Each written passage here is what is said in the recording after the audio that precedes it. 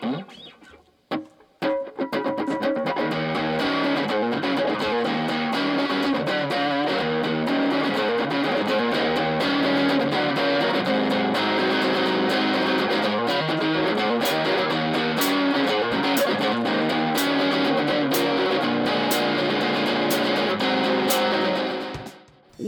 to Unfinished Business.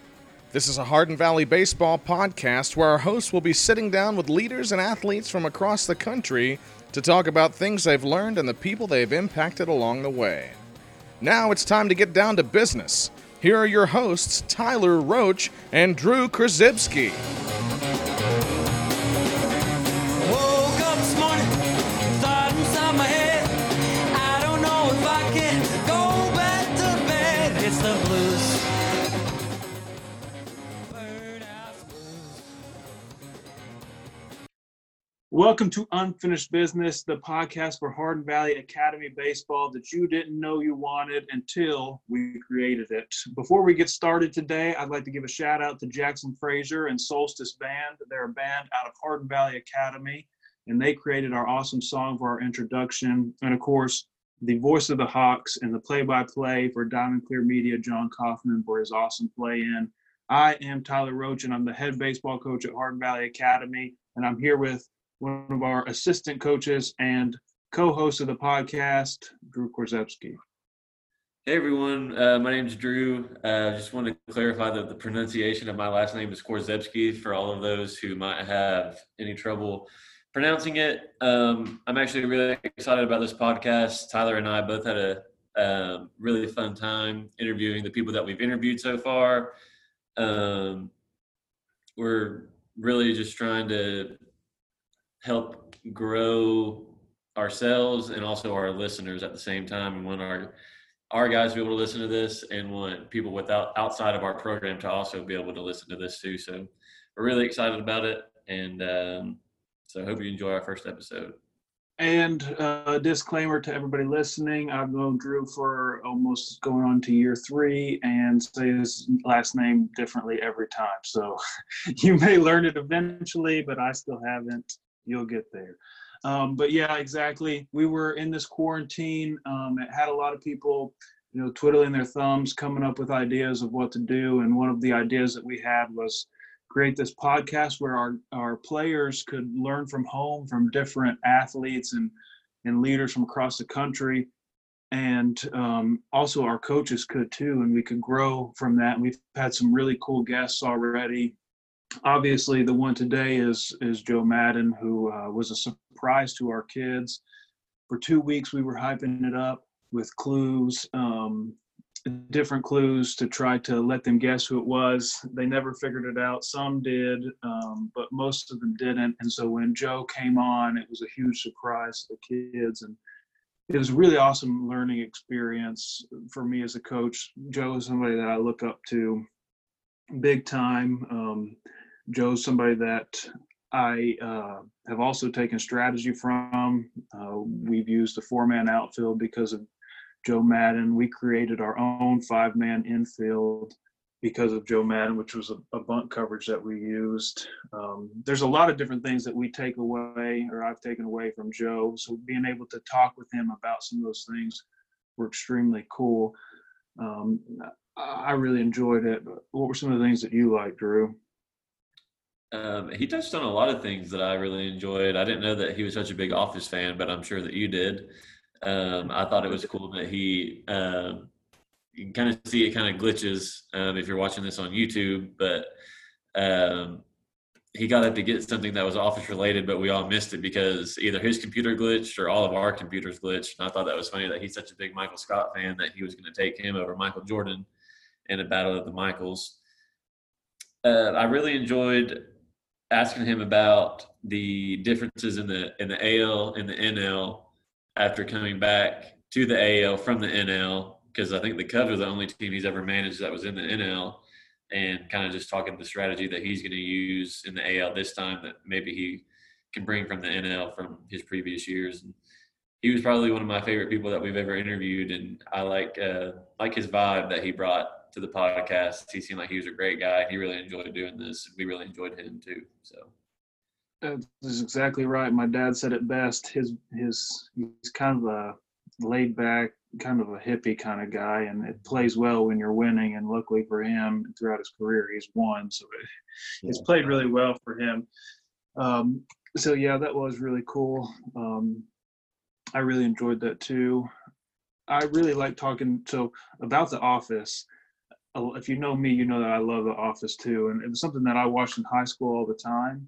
And then I don't know, I stopped watching it for a ton of years, and then read an interview where Joe Madden was like, "Oh yeah, I love The Office." So I started watching it again, and became obsessed, and that was really cool to hear him talk about The Office and how he relates to Michael Scott and had that Office thing that we missed, unfortunately. And there are times you're going to see in this we were on a Zoom call. He cuts out a few times in like two of the most like pivotal answers that he was going to give to us. But he comes back, so you may miss a bit of it. And of course, I was extremely nervous. Drew was probably nervous too. It's the first guy we got to interview, and it was freaking Joe Madden. So obviously, we were not going to be on our A game, but we are getting better, and we just wanted to learn, and we got the awesome opportunity to learn from one of the all-time bests. So before we get started for that, obviously this podcast could not be possible without our sponsor, Social Bullpen. They have done so many awesome things to make this podcast happen. They created the cover photo. They've done a ton of marketing for us. And Drew, I'll let you talk a little bit about what they do and how they help people. So the Social Bullpen is actually my employer. We kind of tell them the name that we're very baseball oriented. We like doing things that are baseball, kind of that genre. We never really had a baseball client, and me being a coach at Hardin Valley, and then Tyler coming to me, wanting to start this podcast, it kind of gave us an intro into the baseball arena a little bit. So we wanted to be able to help get this podcast to kind of reach the level that we think that it can get to. And so the Social Bullpen is kind enough to donate their time. My coworkers, they're much better at making graphics and social media than I am. So they're actually helping us out with that.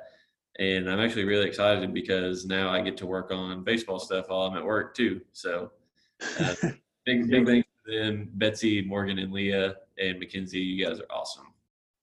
And so before we get started, too, we want to tell you about some things that we've got going on in the program. Obviously, today is the launch of the podcast, June 1st, but it's also our tryouts for incoming freshmen. We've got that going on. We're excited about that. Some of our players, independently, of course, from us, has nothing to do with Hardin Valley Academy baseball, but a lot of them are playing in a league up at Smoky Stadium, so we're excited to get to watch them as fans, of course. We wouldn't want to upset anybody, especially anybody that's located in close proximity to our school. So we will be there as fans and excited to watch our kids play. Mm-hmm. Play in that league. We also have our golf tournament coming up on October 4th. And that's going to be a big event. That's one of our fundraisers that raises the most money for us. It helps our operating budget. It's like a third of our operating budget every year, and it's really big. And this year, guaranteed, somebody is going home with a car no matter what. Whether they get a hole-in-one or not, closest to the pin is winning a car. So that gives you great incentive to come. And we're only going to have one flight this year, and I've heard it's filling up very fast. So if you're the team to beat this year with all the golf that we've been playing recently. That is true. We're going to be very tough to beat. So good luck to anybody that feels like they want to take on that challenge.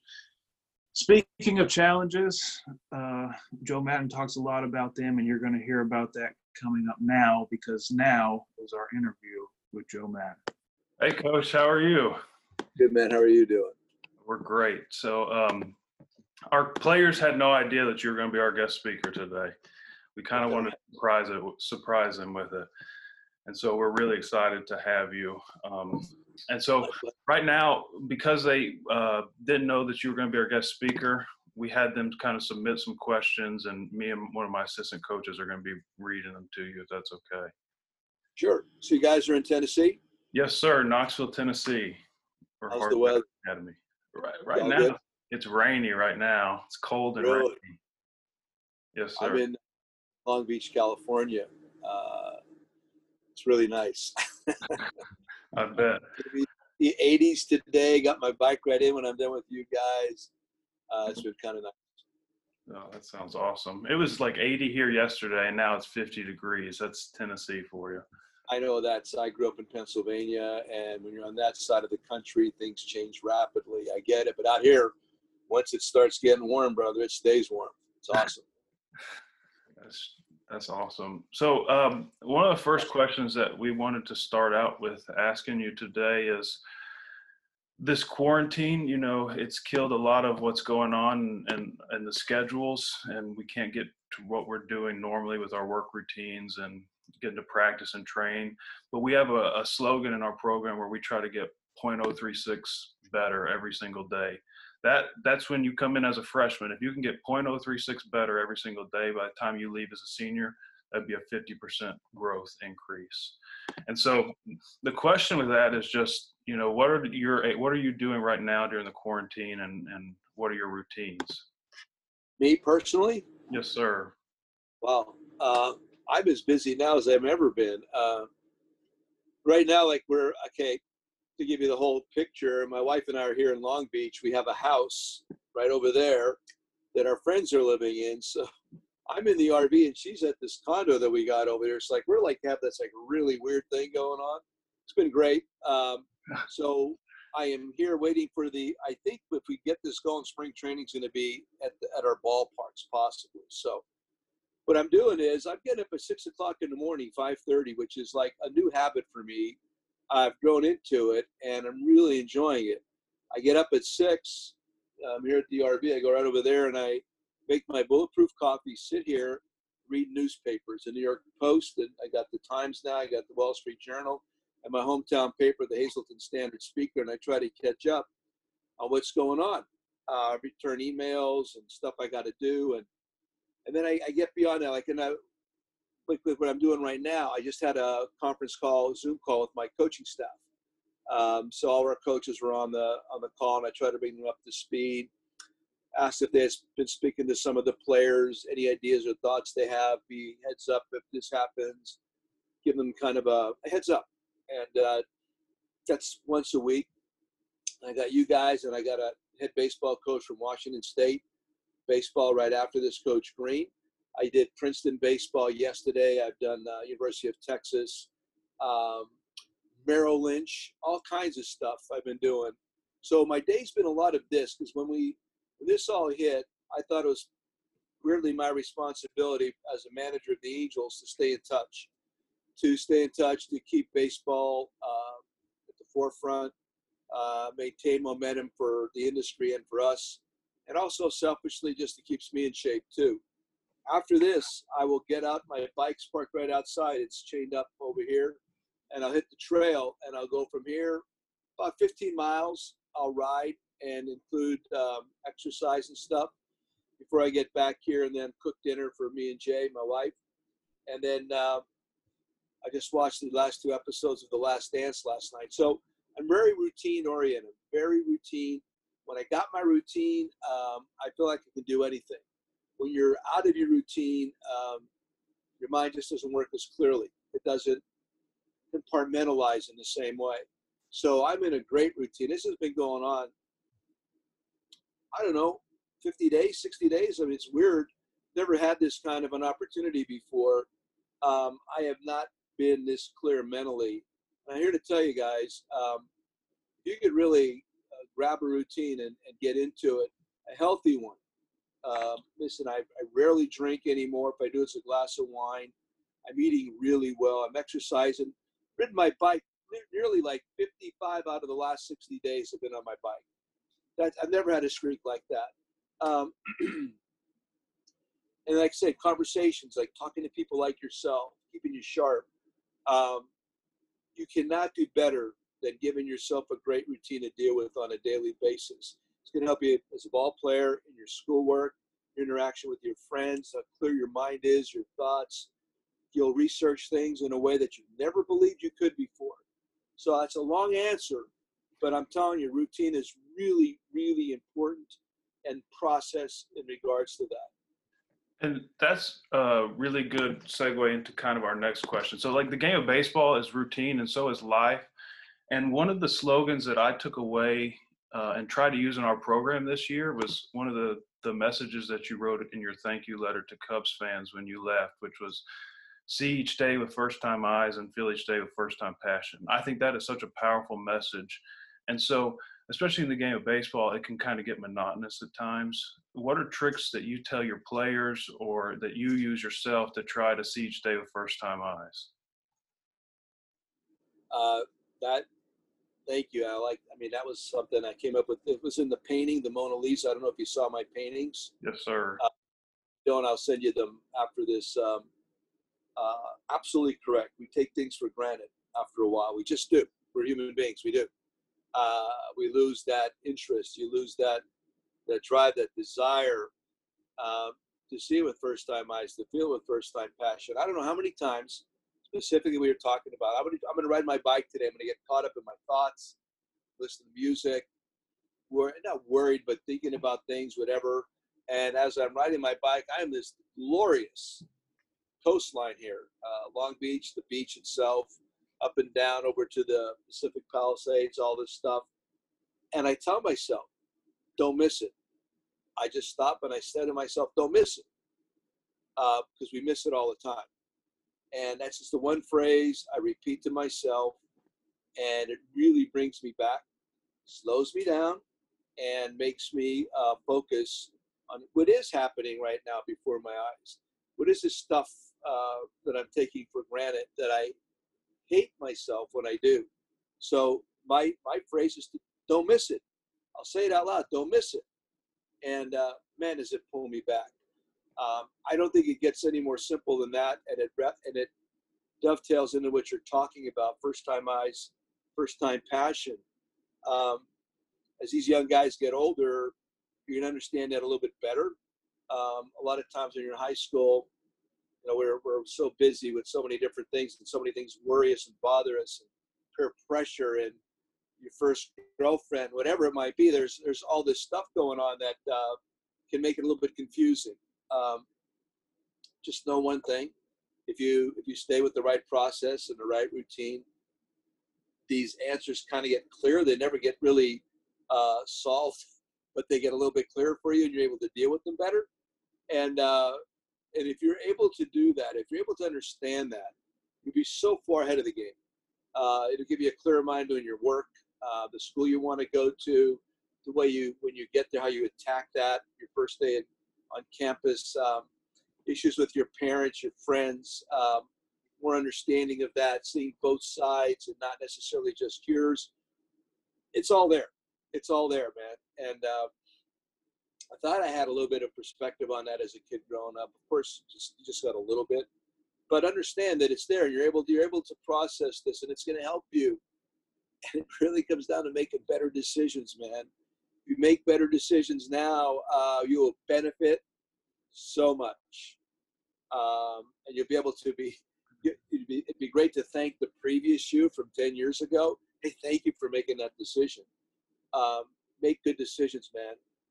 It's really not more complicated than that. If you make good decisions, what happens over the next several years, and then the next several years after that, you're gonna be very pleased. We kind of have a saying in our program that's everything counts. It kind of personifies what you're saying right there. Every decision that you make has a reaction and defines who you are as a person. Absolutely. It's everything's interrelated. It's all interconnected. Nothing's really separate.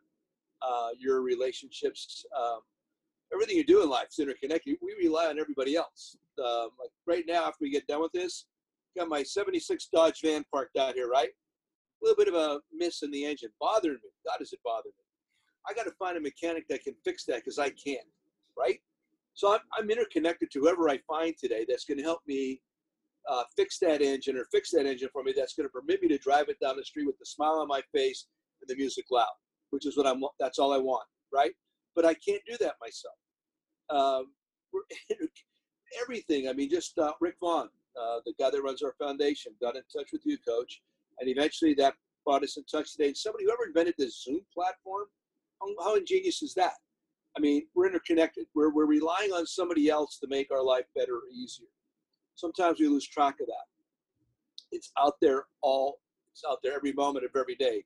And right now, is it even more, could it ever be more obvious with social distancing and how much we miss so many of the normal routine things that we do every day that we're not permitted to in a sense right now? It should be amplified. You should really be smacking you in the face how we rely on one another. So really understand that, make good choices, treat people with respect, and whatever you put out there, whatever you put out there comes back to you. You put out positive vibes, and you're a good dude, you get that back. You put out negative vibes, and you put out literally a bunch of crap, that's what you're going to get back. No more complicated than that. Yes, sir. Thank you. Drew is going to ask you the next question. For my first question, we're really trying to build a program of excellence and just create a winning culture at our school now.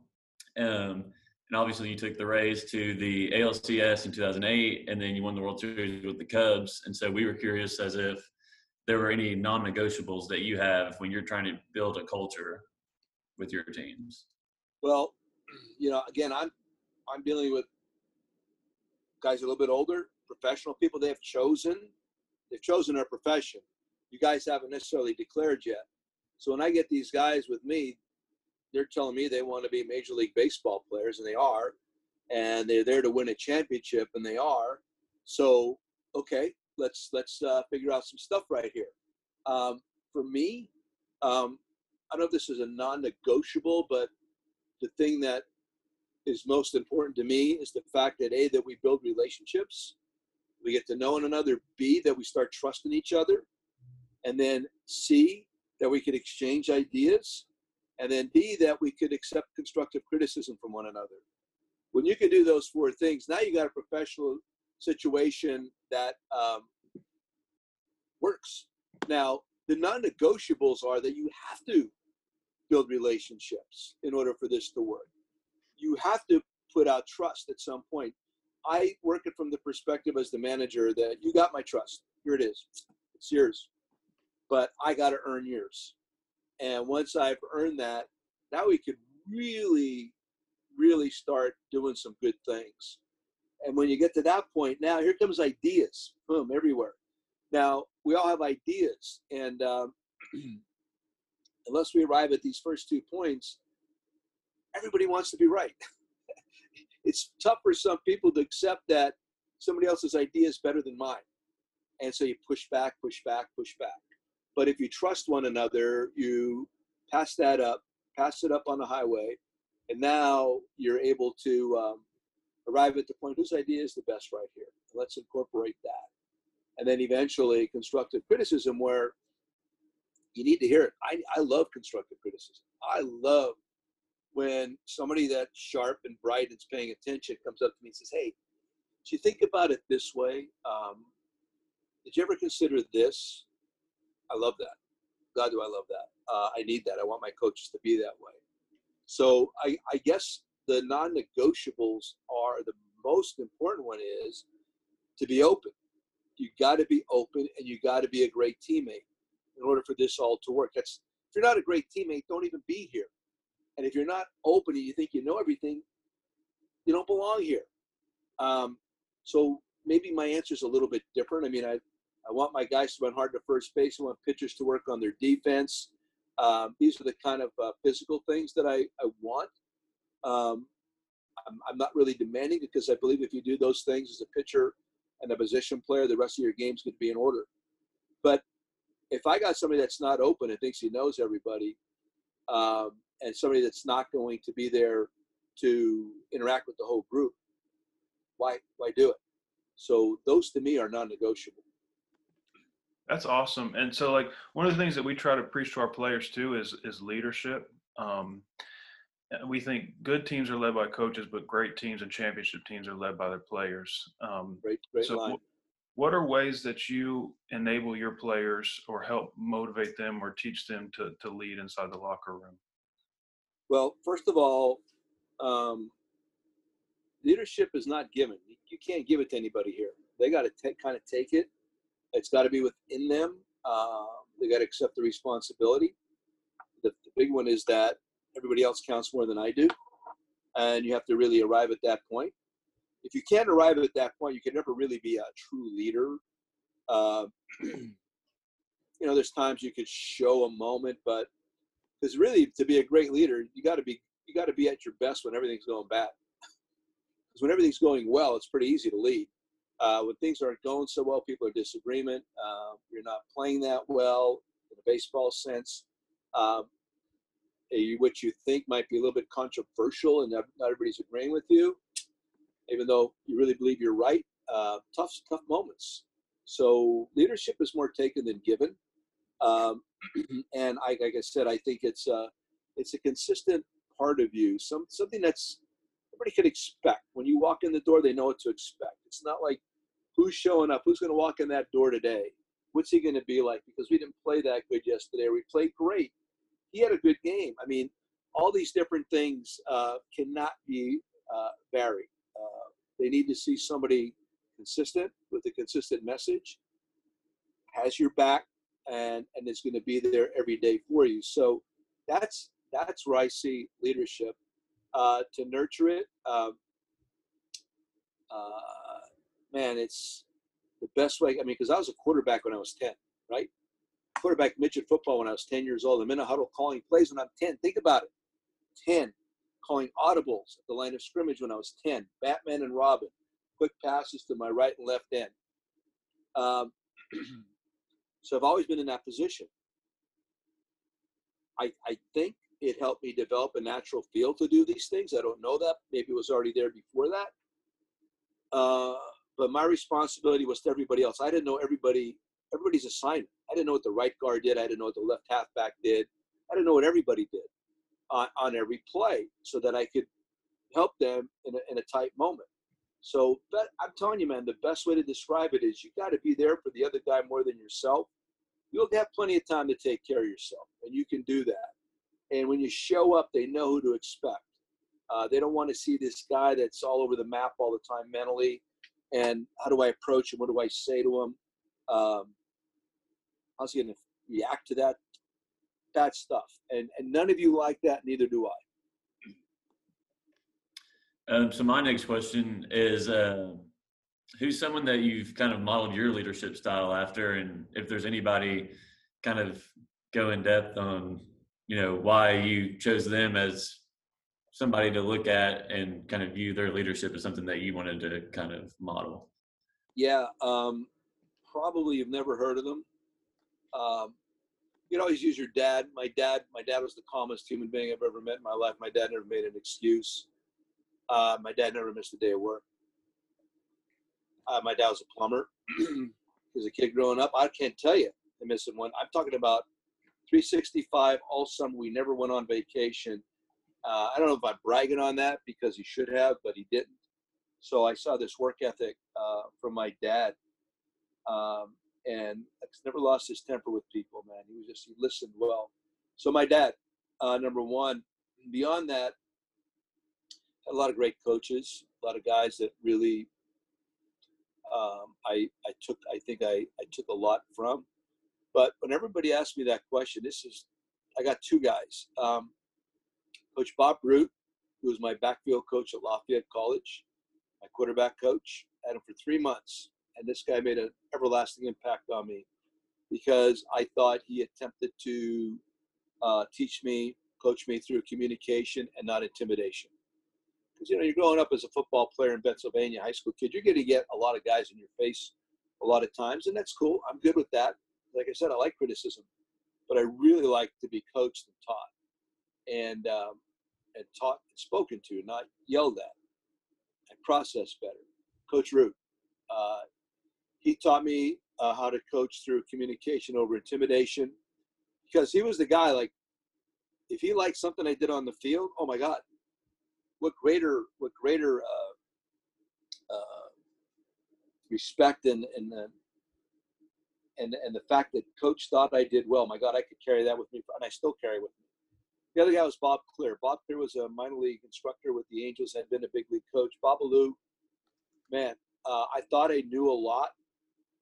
Right around 1985, I was my fifth year as a coach. The Babalu came back from the big leagues and worked with us in the minor leagues. Everything quadrupled at that point, what I knew once I met Babalu. Why? Just a vast knowledge. And Babalu, if you don't want to hear the answer, don't ask the question. He was one of those guys that was blunt and was very straightforward. And again, love the criticism. We had some great arguments, great arguments that I cherish. But Coach Root, the communicator, Babalu, blunt. Don't do that. Don't clone your hitters. You know, he was very direct. And then he made me, and I yelled. I get upset. Then I stop and think about it. Babalu's right. To this day, I could go into Babalu's stories. So those are the two guys, along with my pop. And then last point, really pay attention a lot of times, quite frankly, to the guys that you don't like the way they do things, because you'll never want to be that way. I've learned a lot from coaches. Didn't like the method, man. Didn't get it. Didn't really work well with me. I don't understand.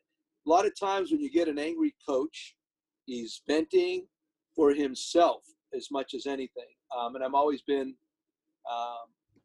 aware of that. Now, don't take this the wrong way. Sometimes a coach has to get demonstrative and upset to get his point across. And you'll know the difference between that and somebody that would berates you or belittles you. That never.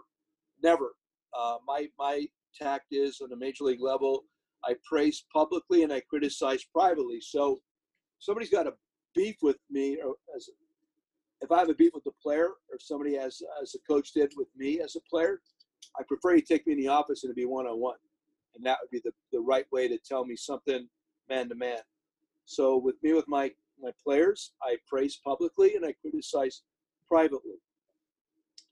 You really nurture a tremendous respect for one another if you're able to stay along those lines, and I try to live by that.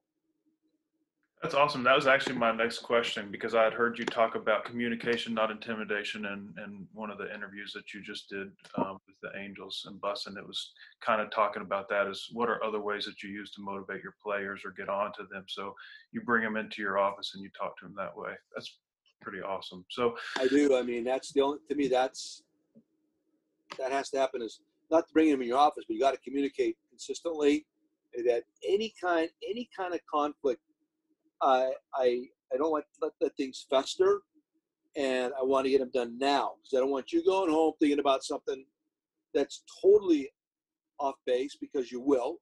One of these young men, if they think the coach is upset with them, they're going to go home and think the worst. They're not going to think the best. They're going to think the worst. And I don't want people going home and not sleeping because you've read this completely wrong. So let's talk about it. that's awesome. So if 2020 Joe Maddon could go back to first year Joe Maddon, what would you tell him? First year as a First year coach? as a head coach, yes, sir.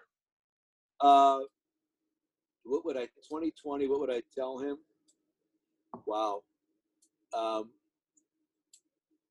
Keep doing what you're doing. I mean, honestly, I didn't become a manager until 2005, 2006 with the Rays, Devil Rays. Man, I've been prepping for that job. So everything you saw, even from this 06 Devil Rays, I would remind myself to remain humble, be grateful. I would remind myself to, stick to what you believe in, argue respectfully. I would probably remind myself, because honestly, and I don't mean, I'm not trying to pat myself on the back. A lot of this stuff was thought through, because I didn't just do this overnight. I started in 81 and became a manager in 2006. Was that 25 years that I had to think about things and think about how I want to do them? and how I watched, I would never do them. So I want to believe that. I'm sure there's some things in there. I can't think of them off the top of my head, but more than anything, to validate or stay the course with a lot of the things that you had thought, and don't waver from that. That's a good question, but I really believe it's more of been a validating process, as opposed to morphing into somebody different or new. Because listen, I've been challenged a lot. Even in the beginning with the Rays, Devil Rays, we lost a lot. They didn't like the way I did things. They thought I was too loose, a little bit off the wall, to stay out of the box. And at that time, that was really not popular. But I didn't waver. I kept doing it. And now a lot of the stuff that I did then, everybody else wants to do now.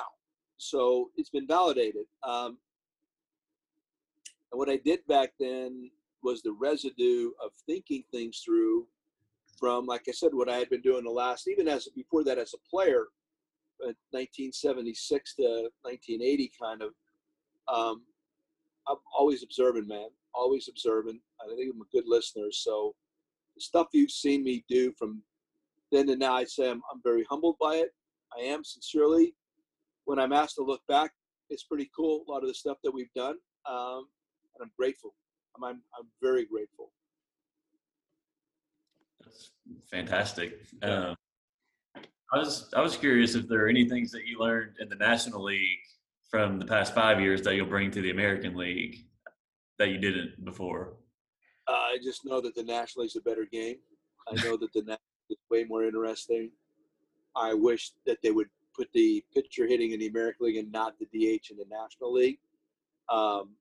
What I've learned, the double switching kind of stuff, it's a little bit more difficult in the American League as a DH being in the game and what you have to do. And I'm not afraid to put the DH in the game and put the pitcher in the spot where the guy's coming out of the game, because then you start playing National League rules. I'm cool with that. I used to do that with the Rays a little bit. The part that's going to be interesting to me, and I got to get full cooperation from the organization, is when Ohtani pitches to go National League, even though you're playing an American League game. So let him hit. Why wouldn't you not let him hit? Possibly, he's healthy, he's well, he's gone through everything. You want that bat in the lineup. So at what point or when could we be able to comfortably permit Shohei to hit an American League lineup as the pitcher and forfeit the DH for that game? I have no issue with that. After having worked nationally for so long, you don't concern yourself about stuff like that. If you're an American leaguer and always play with the DH only, you always have these reservations. You get pinch hit later in the game. And now if they make these rules where you can't go into extraordinary extra innings, the game's going to be finite, 10th or 11th inning, you're not going to run out of bench guys in regards to pinch hitting, so go ahead. So that's going to be fascinating to me if I'm able to do that. But otherwise, the different things, we created different bunt plays on defense in the National League. Me and Anthony Rizzo. Anthony's outstanding. And when Javi's out there when you have Javi at third and Rizzo at first, and I'm not denigrating KB right now, but those two guys on the corners, there's so much stuff you can do with your bunt defenses that is fascinating because these guys are that good. The shifts, the four-man outfield on occasion, all that stuff's in play. The big difference is the one different rule I'd like to incorporate is when Ohtani's pitching to let him hit. I want him to get the free rein to do that. I was wondering if there's any way you're going to be able to work around having a pitcher in left field and then alternating. Travis Wood in left field. Yeah. Well, you'd have to do that. You would take the DH would have to go into the game, put the DH in the game, and whoever you're taking out, put the pitcher in that spot. So let's just say the DH goes in the game and he's a left fielder. You put him in left field, and then the pitcher comes in and he's in for that wherever that left fielder was hitting. He goes in that hitting spot. But now he's pitching, right? So he pitches, and all of a sudden you want to, wherever you're putting him, that DH is going to left field. All of a sudden he can pitch too. You put him on the mound, and that pitcher goes into left field. I'm able to bring him back in one more time and pitch. Then he's got to come out, or he stays in the pitch. But I can't take him back and forth one more time. So there's actually limitations. I didn't even know that the first time I did it. I was just going to keep doing it. But no, you can only do one more time. Okay. So yeah, it's a little bit more confusing, but once you put the DH in the game, then you're playing with 9 guys. You're back to 9 guys. The pitcher, think about it. The pitcher, the DH goes in the game. So if I'm going to take the left fielder out of the game, that pitcher coming in hits in that spot where the left fielder had been. And the DH stays in the same spot that he had been hitting in. So now you got these 9 guys to play with. You can do whatever you want once you pop the DH in the game. Okay. So you talked about being open a little bit ago and talking about constructive criticism and things like that. You won the World Series in 2016. You one of the 5 winningest managers in Cubs history, and all the time, just in the position that you are as a leader, you're constantly being criticized. It just comes with the position. So what are ways that you handle criticism when you get it? And so what are ways our players can handle it too when we give it to them as a coaching staff? Well, first of all, try not to get upset, because that's never going to work well. I mean, you respond to criticism, like I just said, I love constructive criticism. If you react to that with anger, nothing good's going to come out of that. Nothing. Zero. Sometimes you have to take a deep breath and really try to process what's being said right here. I'm talking, okay, as a manager right now, as a player, it's even more important. Take that deep breath, slow things down, listen. Because one of the worst things we start doing is we start trying to create our response as we're hearing the criticism. Let it come in. Hear what they got to say. Slow it down. Listen. Take it all in. And then slowly come back with your response. For me, I try to avoid, shall I say this? Whenever I try to answer criticism, sometimes it just comes across as I'm making an excuse. There's a difference between giving a reason and making an excuse, and I think we all recognize that. I wanted to always nurture a real upfront and honest relationship with the writers there, and I think I did. So when it got to being constructively criticized or just criticized, I would try to slow it down internally and give the answers directly, straight up, what my thought process was. And don't make anything up.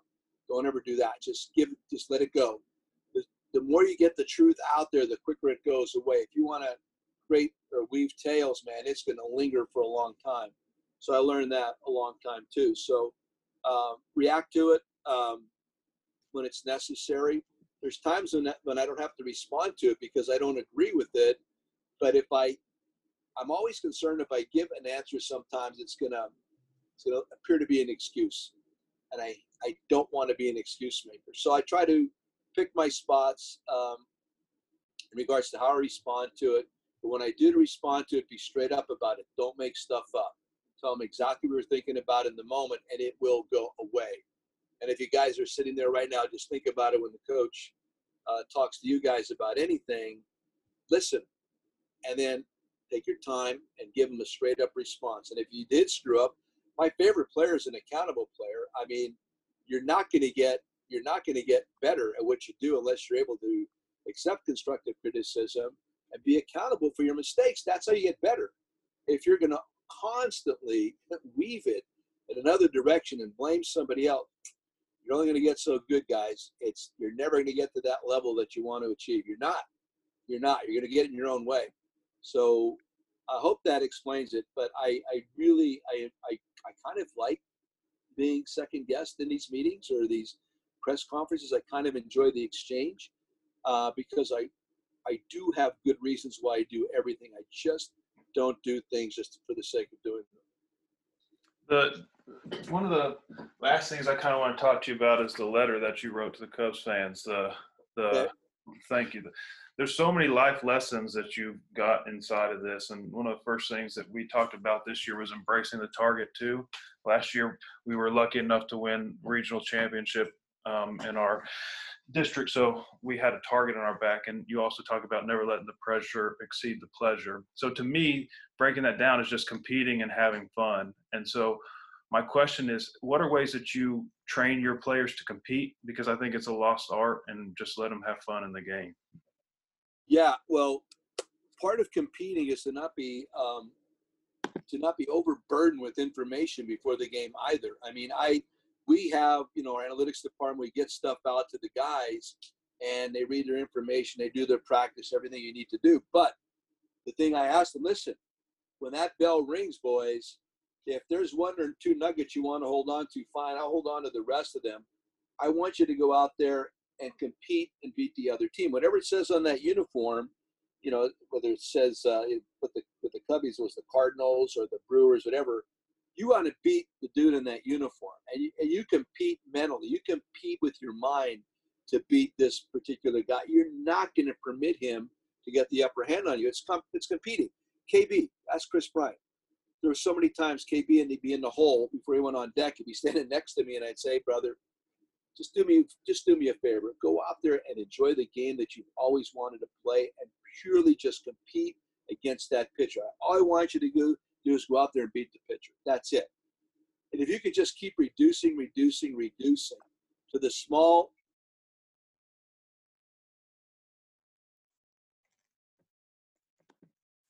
to get ready per pitch, pitching wise, you throw the pitch, you get the ball back from the catcher, and you're getting your mind focused for the next pitch. It's always about that particular moment. You can only compete in the moment. Anxiety lives in the future.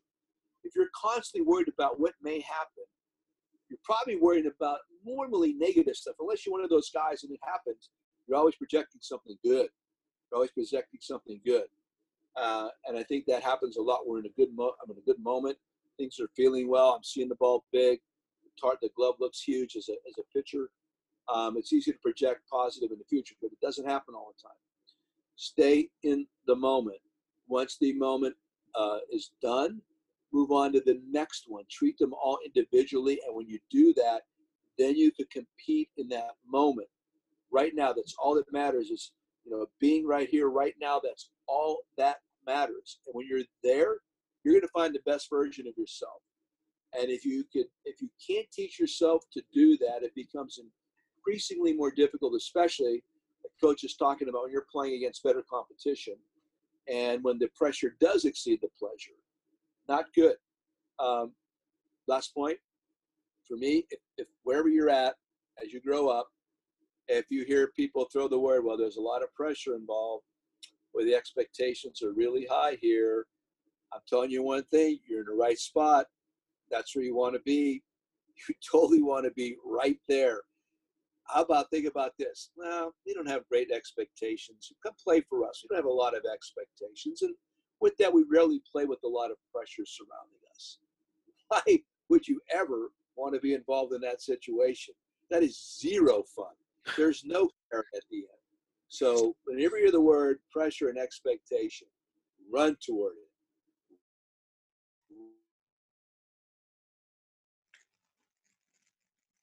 That's the culmination, the dreams of all the work that you've put into that point, where those two words connect, converge, expectations and pleasure. You want to live there, man. That's the most fun there is. That kind of leads into my next question, and I was wondering if you encourage any kind of like mental training. I know the Alan Jaeger guy, he does that, and my college coach even talked about visualization and how that would help you, succeed in the present moment also. All about it, man. All about it. When you see those paintings, Coach, make sure I get your email address. I'll send it to you, Google Drive with all the 9 paintings. One is Ken Ravizza. You ever hear the name Ken Ravizza? Heads Up Baseball, just read the book, 2.0. There you go. I was just going to suggest that. Kenny and I were really good friends. I mean, real tight. He lived right over there in Redondo Beach. He passed away 2 years ago. He would be an angel right now with us, had he still be alive. Kenny was the best. Him and Harvey Dorfman, I knew Harvey well. Carl Keel, these are the kind of guys that I grew up with, understanding this information and stuff I was just rapping on right now. A lot of it comes from these guys. Totally into it. It's a skill. It's no different than good technique, fielding a ground ball, how to set up in the batter's box, your delivery. It's a skill. and understand that. To learn to use the breath as your anchor and live in the moment will help you exponentially on the baseball field. There's so many pauses in our game. When you play football, it's a little bit different, and I've done both. I mean, football, boom, once you get hit, that first hit, my God, I mean, you're like you have no time to think about everything else. Baseball permits all this time to think negative crap. So how do I control that? This stuff is really, really good for that. I highly recommend it. You got the book. If you could get any tapes, audio tapes, would be very helpful also, or even video with these guys. But I would go right to Heads Up Baseball with my boy Kenny. And yes, the age you guys are at right now, if you could learn to understand that and incorporate it, by the time you guys start moving it on up collegiately and beyond, way ahead of the game. Way ahead of the game. I mean, all the guys that I work with, all my players, and I just had Kenny with the Cubs before he passed away. He had a big impact on that group. And so we're going to try to implement breathing techniques going into this next season. And so I'd like you to go ahead and tell them so they can hear it before they push it off to the side how important breathing techniques are. Okay, well, what do I do in the morning when I wake up? For 15 to 20 minutes, I meditate. And all that is deep breathing exercise. Not all of that is, but it's a big part of it. You're standing on the mound at Wrigley Field right now, right? You just came out of the bullpen. This one is on first and second, 2 outs. It's the bottom of the 8th inning. In the middle of the batting order is up, and you got to control your emotions. Do I just sashay out there, have everything under control, 40,000 people in your face? Or is there something I like to be able to do? It's like this comforting thing that I know that I can do that gets me, lowers my heart rate, permits my hand to stop shaking a little bit, and then permits you to go through my delivery on time and deliver the ball where I want to without even thinking about it. Not a bad skill set to have, right? So the breath, think about this. The breath is the anchor. The breath shall be your anchor. And it's no lie, boys. Guys going up to the plate, grabbing the bat. I had JT Snow, Todd Green, up to the bat. I wanted them to look at the label on the bat, right on the label, and look at that, take their breath and exhale into the label to think about staying in the middle of the field. Guys that were too tight, loosen up, relax. How do you do that? So the trick with that is I wanted them to walk up to the plate. I got this from Kenny. Walk up to the plate and squeeze the bat as tightly as you possibly can as you're walking from the on-deck circle to the plate. When you get up there, look at your third base coach. Keep that bat squeezed. Take your breath. The moment you tap the head of the bat on the plate, that's when you let go and relax. Now you know what relaxed is. You don't know what relaxed is unless you know what tight is. So these are the things, boys. I know it sounds too simple, right? We all want complicated answers to questions. I like simple answers because I'll tell you what, when it gets hot, meaning that the game gets crazy and fast and late and it matters, those of you that can slow it down better, you're going to compete better. You have a much better chance to be successful. Those of you that you start getting in that hamster wheel because you have no skill set, you know, no go-to to slow this thing down, you're not going to be nearly as successful, period. Convoluted complicates. Do simple better. Yes, sir. Right. So on that too, one of the things that you talk about is respecting 90. It's your foundation. It's one of your things. But one of our things that we're huge on in our program is not just baseball skills, but teaching our players to be better men. And so we think if you teach the players to be better men, all the stuff on the field will take care of itself. How can the respect 90 that you talk about denies complacency and spurs growth? How can they apply that into their life outside of the game of baseball? It's really good stuff, man. Of course. I mean, they reflect one another. I mean, our game reflects life. This particular game is so directly interrelated and connected with actual life. Just respect. I mean, that's why I wanted that word involved in there.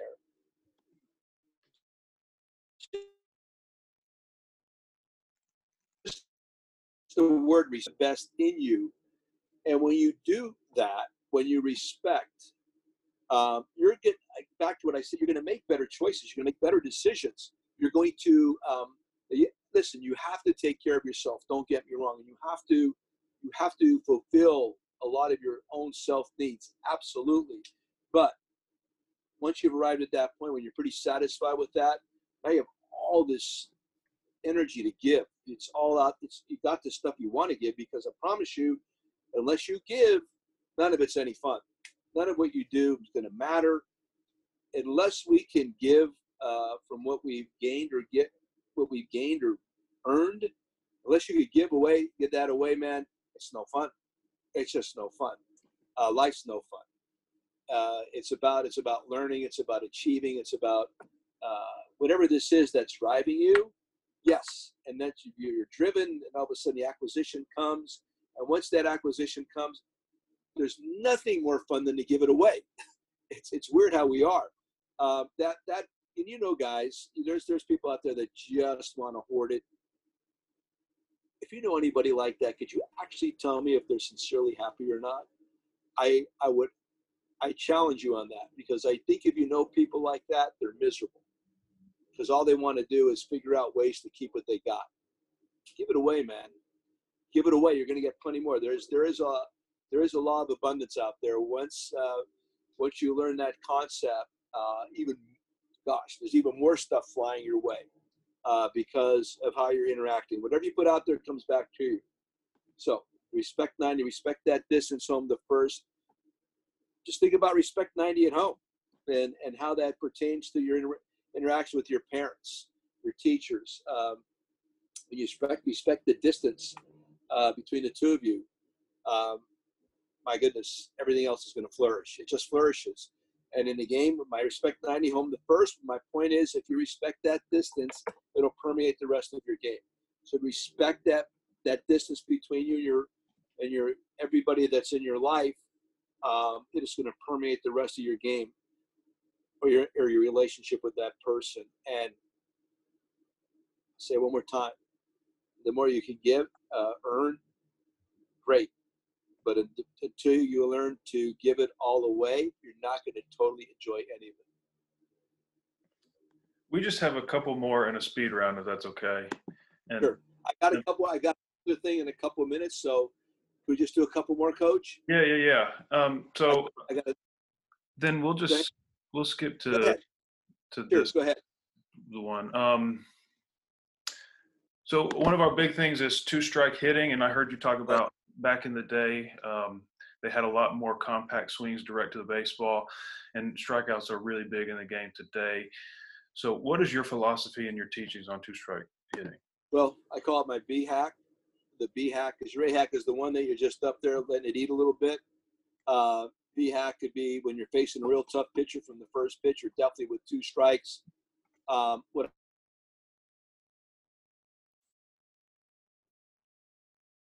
baseline to work from. Choke up, look away first. It's harder to protect away than in. And think fastball first, because I promise you this, if there's any catchers sitting in there right now, when you're catching and you got a runner on second, you roll the signs. If you put down what you think is a fastball and your pitcher saw it differently, throws you a curve, a slider, a changeup, as a catcher, you could react to it. You could do some things to handle that pitch. But if you're sitting back there and you put down soft, curveball, changeup, slider, whatever, and this dude doesn't see that right and he throws you a fastball, it's a bad feeling, because you're sitting back there, your mind's thinking softly, and all of a sudden this ball is coming and it's not making that break. That's when you miss, pass ball while pitch, or umpires get hit, or even sometimes you. So the point is, if it's that hard to catch, why would you think it'd be any easier to hit? So I always like to keep the fastball hack loaded. And looking away, like I said, because it's easier to protect in than away. And choking up, by choking up, you get your top hand a click closer to contact, which shortens the arc, gives you better command of the head of the bat, thus a better chance for the ball to be moved. So B-hack. Ask David Ross what he thinks about it. David Ross's last year, I had a big thing about that in spring training. David took to it. David had 10 home runs his last year with the Cubs, all with 2 strikes, including the one in the World Series against Andrew Miller, dead center. Choked up, 2 strikes, incorporating those thoughts. Listen, I'm not trying to say genius. I've been doing this since 1988 or 89 when I was in instructional league as a hitting coach. Bob Kennedy was running the Giants minor league system. Mr. Kennedy had been in World War II as a pilot, and he was very good friends with Ted Williams. And Mr. Kennedy was back and sitting next to me, and he talking to me about he was on a mission to cut down the number of strikeouts in the San Francisco Giant minor league system, which I'd really not focused on to that point. So once he told me that, I went back home that night, and I thought, okay, how are we going to work with this? Because my concept of 2-strike approach, you can just spread out. Spread out's not a bad way to go, just spreading out, getting a little bit closer, whatever. But I developed this plan. If you see any of my old guys, Ruben Amaro, Paulie Serrano's on my staff, Lee Stevens, Fish, Timmy Salmon, all these dudes, ask them about the B-hack, and they'll give it to you straight up. Sounds good. That sounds like something that we can take and use in our program too. And so this last round's a speed round. You can just answer with one sentence or one word or whatever you want to do. You got it. So if you could pick one thing that you're like your players that you coach would learn and take away and learn from you, what would it be? Consistency. Do you have a favorite player that you ever coached? I know it's tough. Well, it is tough. I mean, I've had so many. I'd tell you the one guy that personifies what every coach manager would want. That's Darren Erstad. That's cool. I know you're a big Office fan, and you just said you watched The Last Dance. Michael Scott or Michael Jordan? Hold on one second.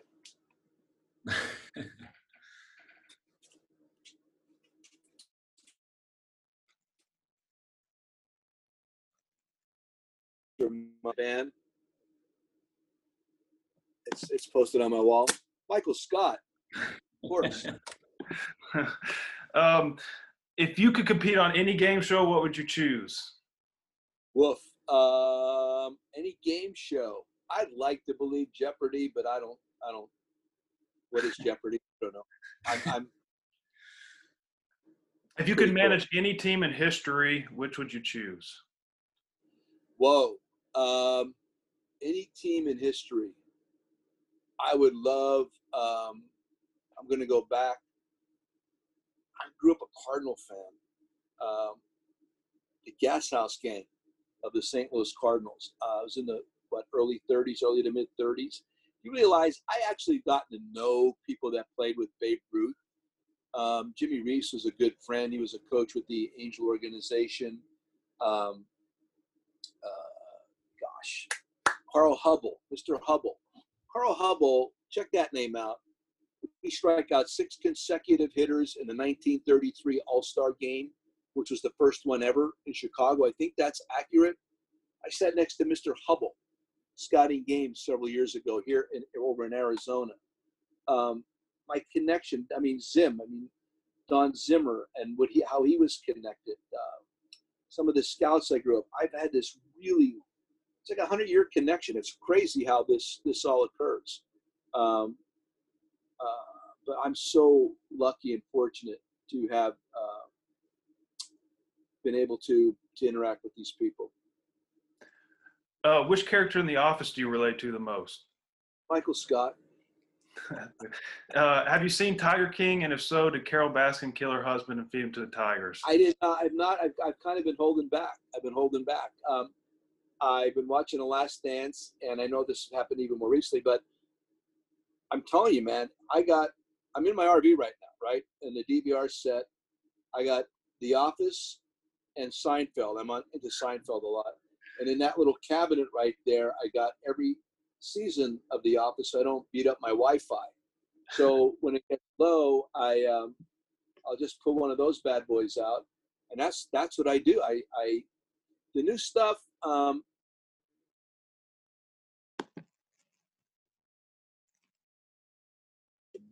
I've stopped binge watching.